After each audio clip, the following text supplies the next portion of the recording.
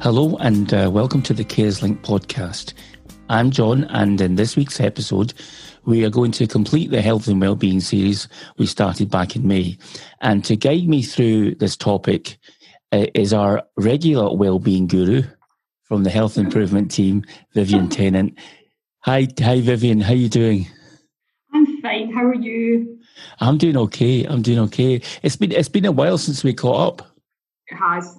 It's been a busy time for everybody, hasn't it? It has indeed. And of course, what we're going to talk about today is the track and trace programme.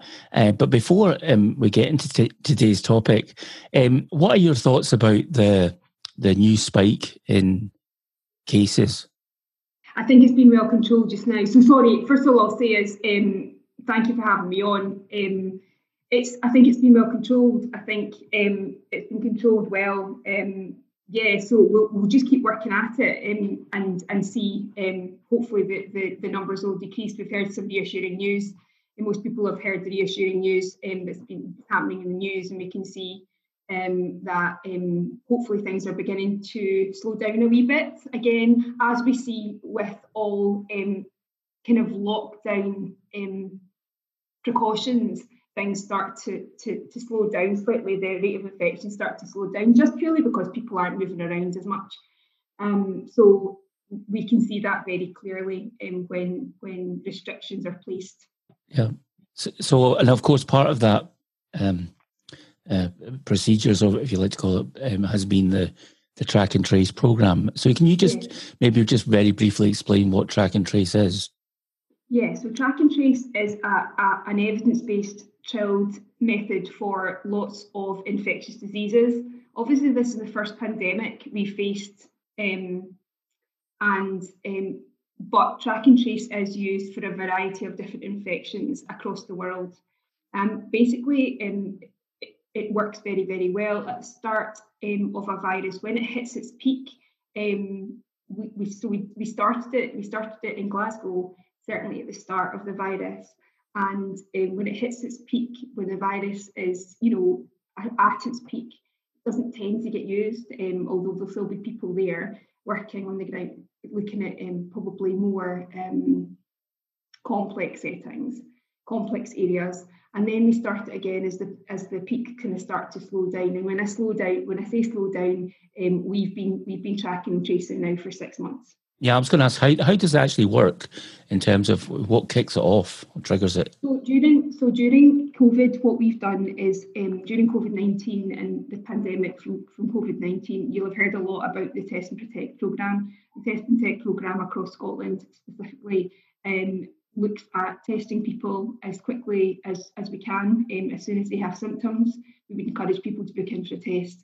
And then if that test became positive, what we would do is that we then as tracking officers, we would then try and phone those people up and contact them as quickly as possible, just to go over where they've been, etc. So we get people tested as quickly as possible as soon as they have symptoms, and then we then track them, which is what I'm involved in. Some people might be concerned about the use of their information and so maybe could you talk about how maybe to reassure them, and also I'm thinking about what to expect when someone gets in touch. Absolutely, because I think that's a really important question to ask, and it's really important for everyone to find out exactly what this is all about. So it's really simple. Basically, what happens is if somebody was to test positive, we would then receive that positive test and the person that was positive, and that would go on an NHS database, basically. Now, what would happen is we would then phone that person. The first thing we say is, Vivian Tennant from NHS Greater Glasgow and Clyde Test and Protect Service. Are you happy to take the phone call? We will try and persuade people to take the phone call. The whole purpose of this is to try and slow the spread of the pandemic. Slow the spread. It's an easily transferable infection, and we need to try and slow it as quickly as possible. So what the first thing we'll do is we will look at, certainly the first question I ask is how they are initially. And we'll ascertain how they're doing. We're not here, the contact tracers aren't here to provide clinical advice, but certainly if clinical advice was needed, we can direct them to that. Then we'll ask them a series of questions. We'll double check who they are. We'll double check their date of birth to ensure that we're speaking to the right person. We'll then say that the call is confidential and won't be passed to a third party. So that means we can reassure people that this isn't a fraudulent, and we'll go on to this, a fraudulent call, because I know that sometimes people can be concerned about that as well. So we'll always identify ourselves. We ask people if they want to verify the service, and some people do. So we'll give them a number, and what we do is we can ask them to phone that number back, and that way that they can verify the service. We'll then call them back. Okay, so we've got an administration team that will take these calls to verify a service, and they can say to the person, yeah, this is the right person. Who was it you're speaking to? Yeah, we can verify that's a contact tracer. They'll phone you straight back. We will also ask if people are happy to share their identification data. So that would just be their name. And that's because we sometimes want to tell people who they've been in contact with when they should be self-isolating, because that's the purpose. What we'll ask people is who they've been in contact with. So first of all, we'll check on how they're doing. We'll ask lots of identification questions, address, date of birth, etc., to make sure we're speaking to the right person. We'll ask them if they're happy to share their name, etc., to potential contacts they've been in. And what as contact tracers we do is we'll speak through what that would entail as a contact. We then have to ask them a series of questions in the event that they have been in some settings that may be at higher risk. So that's, for example, a hospital setting, a healthcare setting, a care home setting, maybe they've visited somebody, etc., etc. So some of the questions I say to everyone might be a bit stupid, but we have to ask everyone. We have to ask everybody where they've been in the last 48 hours before they became infectious. And we explain the infectious period to them as well. Some people can be asymptomatic, and we know that. So that means some people can have symptoms and some people might not have symptoms. Most of the time, the way that we can identify people who have had who go for a test and are asymptomatic, they would still need to self-isolate anyway. And sometimes they can be identified through routine testing at work, routine testing if they needed to check for essential travel, etc. So we'll go through those questions and we go through what is meant by isolation. So isolation means that they have to stay, if they're a positive case, they have to stay at home for 10 days and not visit anybody. They stay at home, they don't get shopping, etc., etc. Now that can be really difficult for people, especially people living alone who can't get shopping, etc. So what we can do is, as contact tracers, is we can provide them with a bit of support on that. So we can provide them with local authority support, food packaging, etc., etc. We can also provide them with NHS 24 number, which is 111 if their symptoms worsen, and we give them advice on that if their symptoms start to get worse. There's been lots of talk about the app. There's an app. You can do. How does that fit into the whole track and trace?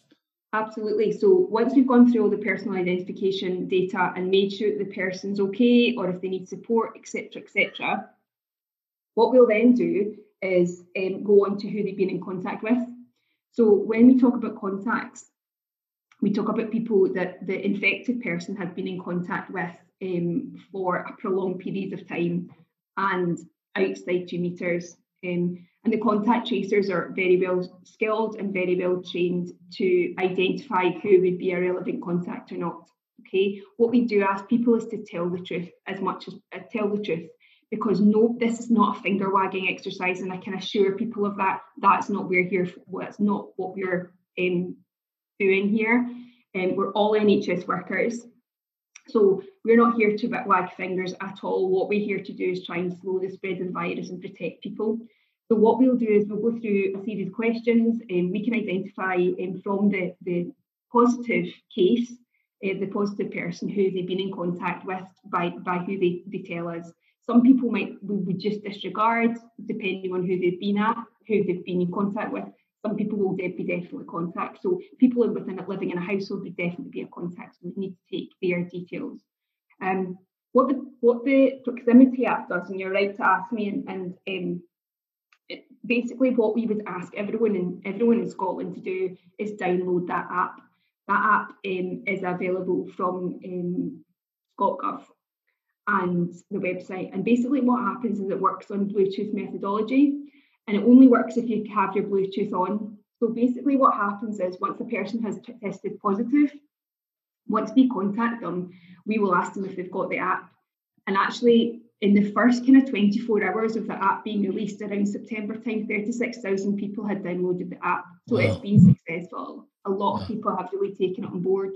So they've downloaded the app. And basically what happens is when that test becomes, as long as you've downloaded that app and you have Bluetooth on, what happens is your positive test result will be added to an anonymous database, a completely anonymous database.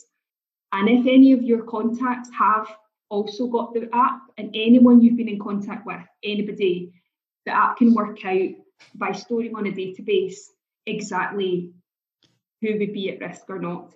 It's completely anonymous and it's completely confidential. So what we would do in that case, we would ask the person if they have the proximity app, and then we can send them a code, and they type in the code to activate the app. And basically that will send out a message to anyone, whether you know them or not, you might not know them, that they've been in contact with somebody that's positive. Your name won't be given, no details will be given. It'll just be a wee ping, a wee alert on somebody's phone. It's as simple as that. Now, it's an add-on to Test and Protect, so it works well, it does work well, as long as people get that alert and they start to self-isolate, because that app has determined that that person has been in close contact with an infected person. So they would then be asked to self-isolate for 14 days, and there's a number to call if you need further advice on that. I was going to say, Vivian, that there's been some good evidence from other countries. I mean, South Korea, it was mandatory, and their infection rates were massively reduced as a result of having this compulsory use of track and trace. Yeah, I mean, I think this report at the start of September, when it was released, was excellent from Scotland. 36,000 people in 24 hours is really good. It only works if you've got your Bluetooth permanently on, and it works on smartphones. It works on all smartphones, so it's a really good tool to enhance track and trace to try. And as I say, it's not a finger wagging exercise. All it is we're trying to slow the infection down as quickly as possible. If people have been in contact, get them isolated as quickly as possible, and to hopefully prevent the stop of infection. Okay, Vivian, and also to say to people, if they're not sure what Bluetooth is and how to download that, you can get in touch with us, and we've got volunteers that can help people sort that out for them. Okay, that's great. So to get sort of just more information, where can people go to?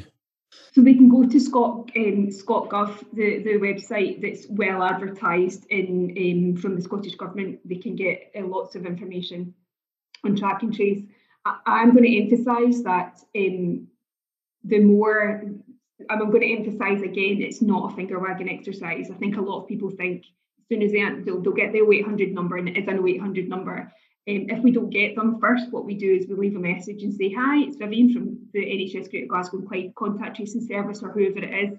We've got many contact tracers working now, and we're working really, really hard, and we're doing well to try and get a hold of people. And in the main, loads of people are really, really happy to help us and identify who's been in contact with, which is excellent. It's really, really good, and it's been a great support across Glasgow. We do get the odd people who are aggressive with us, and that's very, very much in the minority. And again, that sort of behaviour will not be tolerated. And so there's means in which we can try and control that. But absolutely, in the main, people have been really, really supportive of our phone calls. So we're working 8 till 8, 7 days a week. I was going to ask, just on a kind of a personal note, if I may, how have you managed to cope with all that? You talk about maybe having difficult phone calls. How have you managed to get through all that? So as a team, as a workforce, we have ways and means of dealing with that. We have lots of support mechanisms. What we will do is we'll try and calm the person down and say, look, we understand that because it's a traumatic time for everybody, and say, look, it's a traumatic time for you, etc. We're here to help, but you do need to cooperate mannerly. And really, if people are abusive and won't cooperate, we would have to escalate that to somebody in the team that was able to do that. So yeah, that's how we do have a lot of support. I think as well, what I will highlight is that sometimes we will phone people and they are really upset. And that's completely understandable. And we will do our best to try and support that person and give them information in terms of trying to help them get through a difficult time. Indeed. Okay, that's good. I want to put you on the spot a bit, and I know you're not a clinical expert and stuff, but everyone's hearing in the news about a possible vaccine. What are your thoughts on that? I think it's fantastic news. I think it's a massive breakthrough. It's a massive breakthrough, and there'll be lots of challenges in terms of trying to roll it out. But we've done really well, certainly across East Dunbartonshire. We've done really, really well with the flu vaccine. Members of our team within Health Improvement, as of the rest of the HSCP, have been heavily involved in the massive task that has been trying to get everyone that needs to be vaccine for flu this year, because it's incredibly important. And that and when and if, and hopefully when we get the COVID-19 vaccine, that will have to be rolled out as well to probably a much larger scale. But as I say, the HSCP and beyond in East Dunbartonshire have done an absolutely brilliant job, and the GPs and primary care have done a brilliant job in the flu vaccine programme this year. It's still got ongoing. So yeah, I think the reaction from an East Dunbartonshire point of view will be as good as the flu vaccine programme this year. And I would like to emphasise that if for those carers listening to this podcast, that if you've not had access to a flu vaccine, to get in touch with your GP, and if you need any support from that, obviously Carers Link can help you with that, as we have done in the past. So I think obviously you're saying that you have quite a successful flu vaccination. Is the same structure? Would you use the same structure for the COVID vaccine? And who do you think might be sort of top of the list in terms of getting a vaccine? So I think so. I have not. I'll be honest, that because I've been doing track and trace for the last 6 months, I've personally not been involved at all in the flu vaccine programme for East Dunbartonshire. Lots of my colleagues have been, and I'm sure once somebody would be happy to discuss that. Yeah, I mean, I think from a kind of news point of view, I think what they have said. And certainly the Chief Medical Officer has stated that it will be frontline services shielding people who are most at risk of contracting COVID and having serious problems with in relation to COVID-19. So yeah, I think what we'll do is we'll have to work out who is most at risk, who's most likely to contract it.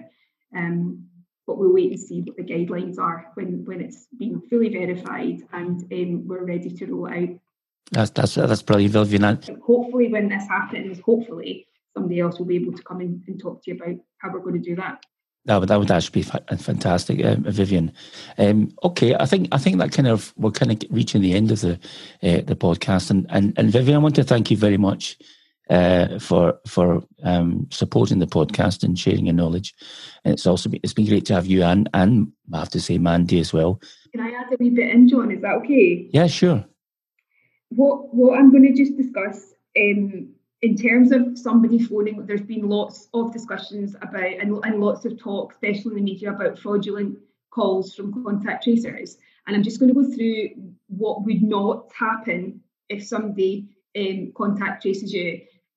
So that would be so we will ask you for personal information because we need to verify who you are. We will never ask you for your bank details.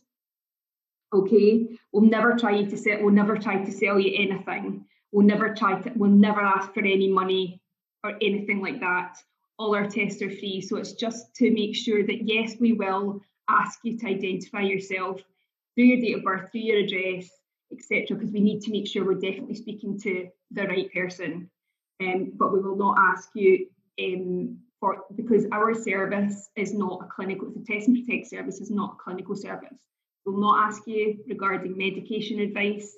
If you feel you need to tell us about something, then we can provide somebody that will be able to help you with that, or we would refer you back to your GP. We will not, as I say, we will not sell anything. We'll not ask for bank details or anything like that. If somebody phones from Test and Protect and asks those things, we phone down. That's great. Okay. Yeah, I think that's a very important point. I've been hearing a number of stories about these scams, so that's a really important thing to add there. We will always offer people, if they want to verify the service, we will give them an 0800 number, and that will go straight into our own NHS Greater Glasgow and Clyde admin teams, and they will verify the service for you. That's great, Vivian. That's fantastic as always, and just to reiterate again, thank you very much over the last few months, and I hope that we can continue this absolutely this regular spot. It might even offer if you want to become a co-host. No. Maybe we could do a collaboration at some point, but we'll discuss that off air. Thank you, and thanks. Thank you very much for inviting me on, because it's really appreciated. It's really nice to be here, and it's always really appreciated that we get invited on. Thank you very much. So just to say, all the details and resources, etc., will be in the show notes as usual, and also how you can get in touch with us, and also we'll have information about how you can get in touch with the Health Improvement team. So with that, I'd just like to say again, thank you to Vivian, and leaving you with just to say, be calm, be cool, and most importantly, stay safe. John out. Thank you. Take care. Bye. Bye.